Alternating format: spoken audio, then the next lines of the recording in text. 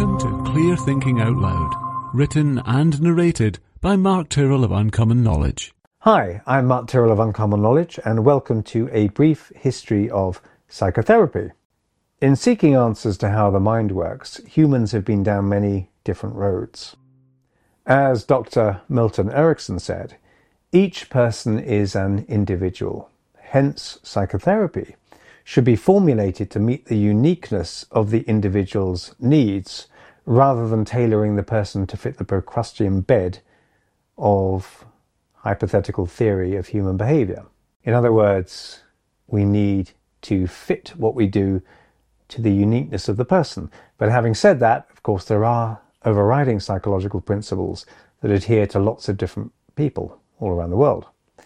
There are hundreds of different psychotherapeutic models, but a finite number of emotional problems. So which to choose? Which to use? How do we make sense of it all? What psychological help do people really need? If you work with clients, maybe you sometimes wonder whether the help you give them is the best possible emotional help they could be getting. It's really useful, I think, sometimes to see everything in context. In this video, I want to help contextualize some of the main models for human emotional help, to look at where these ideas came from and to evaluate where we seem to be at now. It will be far from complete, but hopefully it will be sweeping enough to cover all the main aspects so you can see where your ideas and practices might fit into the overall scheme of therapeutic ideology. It's useful to see where our ideas and assumptions come from, for our clients certainly, but also for us. So let's get to it. Psychotherapy, the talking cure, is by far from new. For as long as human beings have eased troubled minds through verbal communication or even non-verbal soothings, a kind of psychotherapy has existed. Our pre-language hominid ancestors were just as social as we are, even in the absence of Facebook and YouTube. For thousands of years before written language, people told stories, and some of those stories would have acted as a kind of therapy. The right story at the right time can heal as well as pass on wisdom as to how to deal with the patterns that we encounter in life, highlighting everything from heroism, good, evil, and temptation to resistance, to transcendence of body and spirit and the power of resourcefulness and resilience. Stories have contained all the truths in the world. Perhaps all the truths that can be in the world. I see stories as kind of cultural packages of mental stimulation and metaphorical instruction and reframing. In the modern era, psychotherapy has followed a tortuous and often crazy path right up to the present day, where hopefully it has settled into some kind of sense. So psychotherapy and sophisticated psychological understanding are far from exclusively Western domains. Western Orientalists have noticed that Sufi literature is full of evidence of profound psychological insight and sophisticated psychotherapeutic procedures. Historical Sufis such as Jalaluddin Rumi of Afghanistan and El-Ghazali of Persia display psychological understandings that have only recently been paralleled in the West. In addition, ancient Egyptian and Greek writings dating back over 3,500 years talk of healing through words, and the word counselling was used as early as 1386 in Chaucer's The Wife of Bath's Tale. Words can heal, but also baffle. So let's get simple. These days, the terms counselling and psychotherapy are often used as if they're different things. But of course, both psychotherapy and counselling simply mean helping someone using psychological means. Sure, there may be different emphasis in, say, solution-focused counselling versus person-centred counselling, but the objectives are similar: happier, better adjusted people. In no other sphere of life, except maybe politics and religion, have words and language so confused the essential issues. To understand psychotherapy and the different ideas about it, we need to look at some of the changing presuppositions about how the mind works. And it's a truly fascinating journey, I think.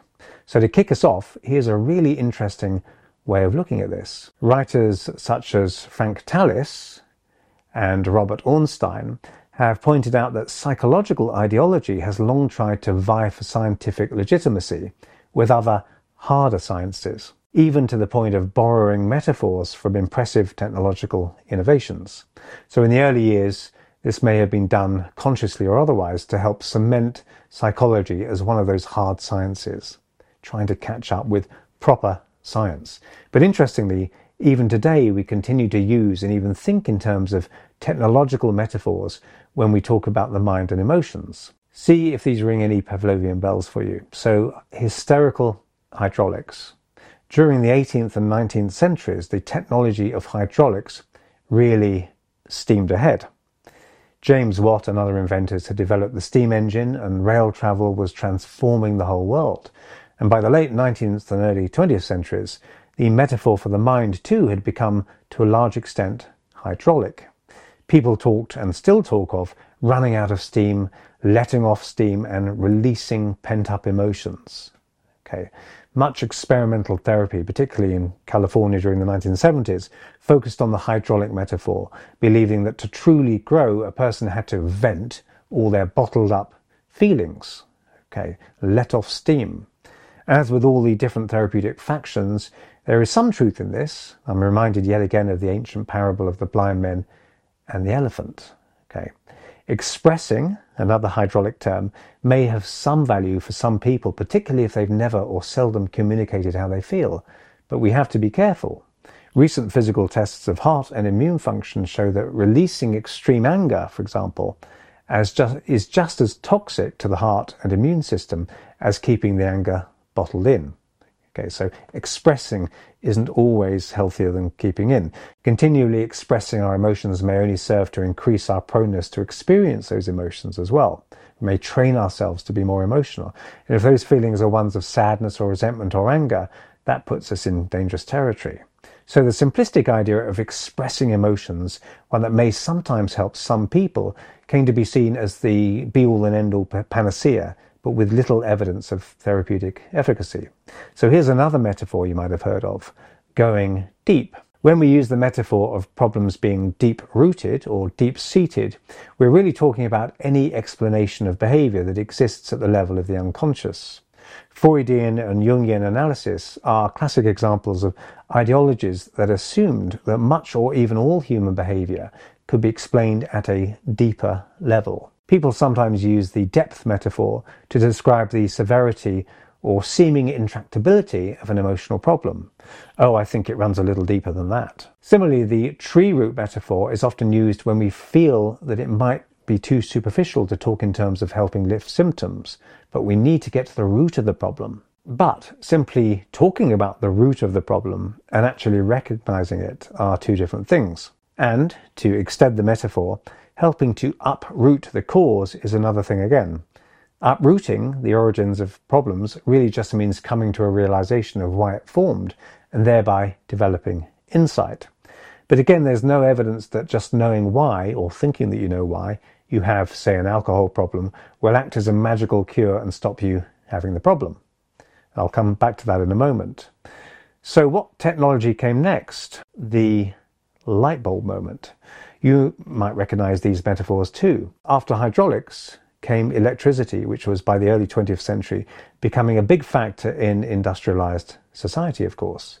People talked of recharging their batteries, being run down and feeling flat, and they still talk in these metaphors. But psychiatrists took some of this literally. Psychiatrists at the Tavistock Clinic in London routinely electrocuted British survivors of World War I trench warfare in an attempt to restore their energy levels, and electroconvulsive therapy became popular. Ironically, electrical psychiatry killed some survivors of the Somme. Then, psychology tried to hitch a lift on the back of something else. Computers. So after World War II came the computer age. Computers had proved their worth during wartime as code-breaking devices, and a new metaphor for the human mind was born. We now talked of processing information, of retrieving memory, of crashing out, and so forth. The brain came to be seen as like a computer, or perhaps it was the other way around. People thought computers were a bit like the human brain. But things have moved on.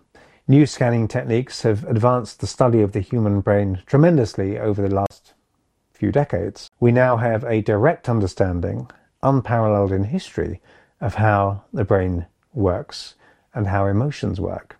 It seems to be that metaphorical references to current technology may no longer be necessary in psychology. However, I do think all the metaphors I've mentioned had their uses and were partly accurate in some ways. So that's the end of my brief and enormously broad look at the history and development of some psychological ideas. So what of psychotherapy? The so-called father of Western psychotherapy was Viennese physician Franz Mesmer. In the 18th century, he pioneered hypnotherapy as a treatment for psychosomatic problems and other disorders of the mind. His technique became known as mesmerism, or sometimes animal magnetism. The term hypnosis was not yet used. While Mesmer's treatments and techniques were often successful, his overly mystical rationale as to why they were effective tainted perceptions of hypnosis somewhat. His talk of animal magnetism and universal fluid were at odds with the rise of respectable so-called science during the 18th century, time of the Enlightenment. After Franz Anton Mesmer, the next big thinker on the scene, and yes, I'm missing out plenty of other contributors, I'm aware of that, was the cigar-chomping one-track thinker himself, also an Austrian. Sigmund Freud is perhaps the most famous promulgator of psychological theory in recent history. His way of understanding the mind is called psychoanalytic, and until recently his ideas strongly influenced how people thought psychotherapy should be carried out. Freud started off using hypnosis, but was very eager to pioneer his own approach. He began his career by publishing a paper on cocaine as a cure-all, asserting that it could cure depression, gastric catarrh, indigestion, severe vomiting, and morphine addiction. Freud believed cocaine to be non-addictive, so he didn't use cocaine to treat cocaine addiction. He commented on the gorgeous excitement that animals displayed after being injected with the magical substance of cocaine. After realizing that cocaine had certain shortcomings, Freud tried to establish nasal surgery as an effective treatment for hysterical symptoms and female masturbation. But after the near death of a female client who'd been operated on by a friend of his, he changed his approach. After these rather dubious beginnings, Freud was heavily influenced by the work of Jean-Martin Charcot, a famous French neurosurgeon who carried out research on hypnosis in highly hypnotizable subjects and on hysteria. Freud became fascinated by the unconscious underpinnings of what makes us all tick. Freud believed that much of our behavior is unconsciously motivated, which on the face of it seems a reasonable idea. However, his version of the unconscious was a seething cesspool of repressed desires and fears. A more modern understanding of the unconscious mind sees it as potentially highly resourceful, not just a garbage can full of our scandalous thoughts and wishes. Freud correctly ascertained that the human brain works metaphorically, but sought to assign the same metaphors to everybody, namely those from ancient Greek tradition. He also proposed arbitrary divisions of the mind: ego, superego, and id. He felt that infants passed through oral, anal, and phallic stages, and that individuals could become stuck in one of those stages with dire consequences. Such an individual, he believed, would then have to undergo long-term, expensive psychoanalysis. Freud also believed that little boys want to kill their fathers and have sex with their mothers, Oedipus complex, and that they fear being found out and having their penises cut off, castration complex. Even more disturbingly, Freud thought children's reports of sexual abuse from adults were wish fulfillment fantasies on the part of the child who wanted to have sex with parents. Yet another example of how ideas can potentially have dangerous real-world consequences. In fact, Freud attached sexual significance to much of everyday life. Although when confronted with the possibility that perhaps his beloved cigar was really a phallic symbol, he allegedly stated that sometimes a cigar is just a cigar. Maybe he was in denial. Freud changed and modified his ideas so much that a study of his theories can be quite confusing. His ideas about the purpose of dreaming, for example, are naive and inconclusive compared to modern understandings of dreaming. None of Freud's theories were based on any kind of research, so psychoanalysis can't really be called a science. And there's no evidence that Freud ever helped anybody therapeutically, or that psychoanalysis is at all effective in the treatment of psychological problems. But Freud's belief system was interesting and new, and it held sway over much 20th century thinking. Many physical complaints, such as epilepsy, Tourette syndrome, and concussion due to closed head injury, were attributed to emotional hysteria and treated psychologically rather than as physical complaints or neurological complaints. The great influencer of Freud, Martin Charcot, once examined a man who'd been brain damaged after being sideswiped by a fast-moving carriage. The man suffered terrible headaches, nosebleeds, and even seizures, but because he didn't look injured on the outside, Charcot assumed these symptoms were caused by emotional repression of the trauma of the accident, which the man couldn't recall. Thus was born the idea of repression of terrible events, one of Freud's most notable legacies. And of course, these days we have a much better understanding of how physical brain damage can cause memory loss. But maybe it's not what you think or repress, but what you do that counts. Perhaps as a backlash to the rather colourful ideas and practices of psychoanalysis, behaviourism developed the theory that mental processes were irrelevant, the first of several cases within psychotherapy of throwing the baby out with the bathwater. The useful insight here, propagated by the likes of B.F. Skinner, was that encouraging healthy behaviours made people feel better, which is borne out by modern research and common sense. Techniques of behavioural therapy sometimes involved giving people electric shocks in conjunction with, say, drinking alcohol, so that drinking would come to be associated with physical pain and therefore the person would avoid drinking. Behaviourism as an exclusive approach is questionable, to say the least. Pure behaviourists believed there was no such thing as mind or consciousness, only behaviour. I'll get to cognitive behavioural therapy in a moment, but first a timely reminder that psychological therapy is always about the client. Another chapter in the psychotherapeutic story was the idea, developed by people such as Carl Rogers, that the relationship between practitioner and client was centrally important. A practitioner was, ideally, non-judgmental and non-prescriptive. It's a beautiful idea. That person-centered therapy, passive acceptance and empathetic understanding would somehow encourage self-actualization, a state of being in which the client becomes fully emotionally integrated. People were likened to flowers who would bloom if given the right environment and space to grow. Some clients, though, became frustrated by a lack of dynamic direction from the therapist or counsellor. Person-centered counselling, not surprisingly, has poor outcomes for the treatment of depression or trauma, as people sometimes do need direction. Yes, clients need to be supported and listened to and given respectful space to tell their stories, but that is not all they need. It's one part of the jigsaw of effective help.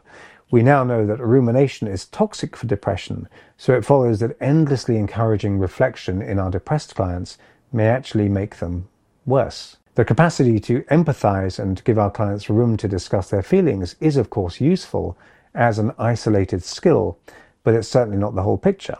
Now, the idea with many of the therapeutic ideologies I've been talking about, except pure behavioural therapy, is that when a person gains insight, when they come to an understanding or interpretation of why they have a problem, the problem will somehow dissolve as a result of that insight. While it may be helpful to know where, for example, a phobia came from, it's unreasonable to expect that this will spell the end of the problem.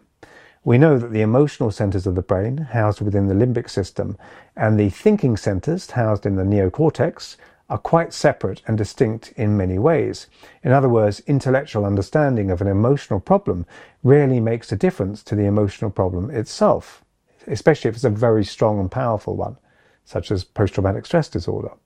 Although sometimes seeing how the problem operates objectively does seem to be able to interrupt its pattern, in my experience anyway. So none of this is to say that one part of the brain doesn't influence the other, but if emotion is very intense, then discovering a rationale for why it occurred will not in itself supply the skills to actually dissolve that over-emotionality. Millions of people know why they have a phobia, why they're depressed, or why they suffer terrible flashbacks, but rarely does this insight actually help.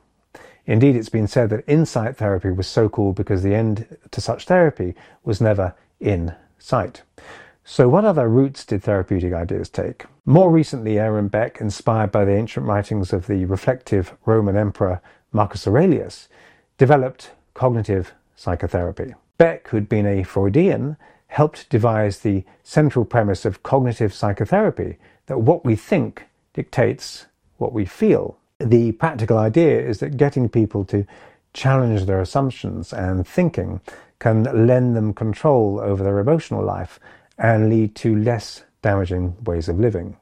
And I'd say getting people to desist from unrealistic assessments of their lives and to use their cognitive brain effectively can be highly effective, especially in the treatment of depression. But there is a problem with the old idea that thoughts inevitably guide feelings. Thinking does not always precede emotion. Sometimes, quite often, it's the other way around, as Daniel Goleman points out in his groundbreaking book, Emotional Intelligence. When, for example, we jump at a sudden noise, our emotional response comes about half a second before the thinking brain produces the thought, oh no, the car backfired. We don't think the car backfired and then, because of that thought, feel a rush of fear. So the emotion precedes the cognition. All experience, in fact, seems to come with an emotional tag. Having said that, cognitive therapy, while sometimes being guilty of over-complexity, certainly can help people use the cognitive parts of their brains to still and question emotional impulses, as long as those impulses aren't too overwhelming. Anxiety, anger, depression, and many other psychological conditions are as much disorders of the imaginative mind as of the cognitive or thinking mind, as with jealousy, when the jealous person imagines stuff. Which brings us full circle back to Mesmer and the use of therapeutic hypnosis in conjunction with other approaches to facilitate positive changes in people. Hypnosis is unparalleled in its ability to engage the imaginative mind and use it constructively. Cognitive therapy has been combined with behavioral therapy to form cognitive behavioral therapy, or CBT, and this approach has certainly gained attention as a more effective treatment for depression than person-centered counseling or psychoanalysis. However, recently the efficacy of CBT for depression has been questioned, and it seems there may have been a placebo effect due to the newness and positive publicity surrounding CBT itself, which is now apparently 50% less effective at treating depression than it was a few years ago. But what of the future of therapy? Dr. Milton Erickson was a revolutionary of his time. He looked for solutions to patient problems, not just diagnoses or explanations as to the genesis of those problems. Erickson focused on the patient within the wider context of their lives, such as their families, and he focused on symptom relief as a way of affecting the causes of those symptoms. He also worked as briefly as possible, sometimes affecting cures in a single session. In an age when all these ideas amounted to virtual blasphemy, he was brave and effective indeed. Since his time, solution-focused brief therapy, SFBT, has really taken off. Because it tends to be time-limited, the risks of the client becoming too reliant on the therapist, or vice versa, is greatly diminished. So where are we going with all this? In a remarkable effort to extract what actually works from the messy history of psychotherapy, the Human Givens approach has done more than anyone else to align science to psychotherapy. In brief, this approach examines how the sciences, such as biology, brain research, social research, and anthropology, align with common sense to produce an accurate picture of the common needs and characteristics of human beings. So rather than concocting a mythology or complex ideology and then trying to get people to fit the ideology, they look at what we know about people and identify the common effective factors in different therapeutic approaches. They see people as having basic emotional needs which seek completion in the environment. Any psychological problem can be traced back to one or more needs not being met in a person's life. This can occur either through innate problems, such as autism, environmental problems, such as unsafe surroundings, or emotional conditioning. So, a person may feel better going along to see a psychotherapist because it fulfills a need not being met elsewhere in their life, such as a need for attention or intimacy or even purpose.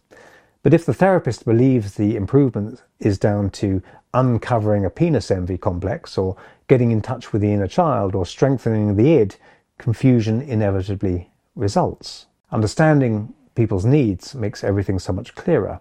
When we're clear about our human needs, we can also be clear about the origin of problems.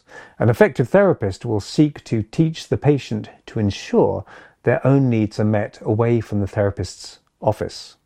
After all, the real aim of a therapist should be to become redundant to the patient's life, not central to it. The human givens approach recognizes the resources nature gave us to seek out the fulfillment of our needs, including the ability to develop complex long-term memory, an imagination that allows us to focus attention away from emotions in order to problem solve objectively, the ability to understand the world through metaphor, complex pattern matching, an observing self, a unique center of awareness within us that can take a step back and watch our own psychological and physical processes, the ability to empathize and connect with others, a rational mind to check out emotions, and a dreaming brain that preserves mental and physical health by metaphorically diffusing emotionally arousing introspections not acted out the previous day. It seems that to be effective, therapists need to focus on client resources and potential solutions at least as much as pathology and causes. Therapy needs to be time-limited and as brief as possible. We need to sometimes listen, sometimes challenge beliefs, sometimes teach skills, sometimes focus on the client's behavior, and sometimes focus on their thoughts, but not always before helping them with their feelings. Human beings are not flowers, nor are they purely thinking or behavioral machines, or seething subconscious masses of Freudian Greek metaphors. We're an interesting blend of the behavioral, social, physical, metaphorical, cognitive, unconscious, and emotional. And it is to all of these that good psychotherapy will apply. The philosophy of psychotherapy has finally changed, or perhaps come full circle. If observation can come before theory, then theory can become a practical basis for providing real help to real people in the real world. It needn't be confusing. So I hope you found that useful. I'm Mark Tyrrell of Uncommon Knowledge, and if you'd like to subscribe to my email newsletter, you can find it over at unk.com/blog. That's unk.com/blog.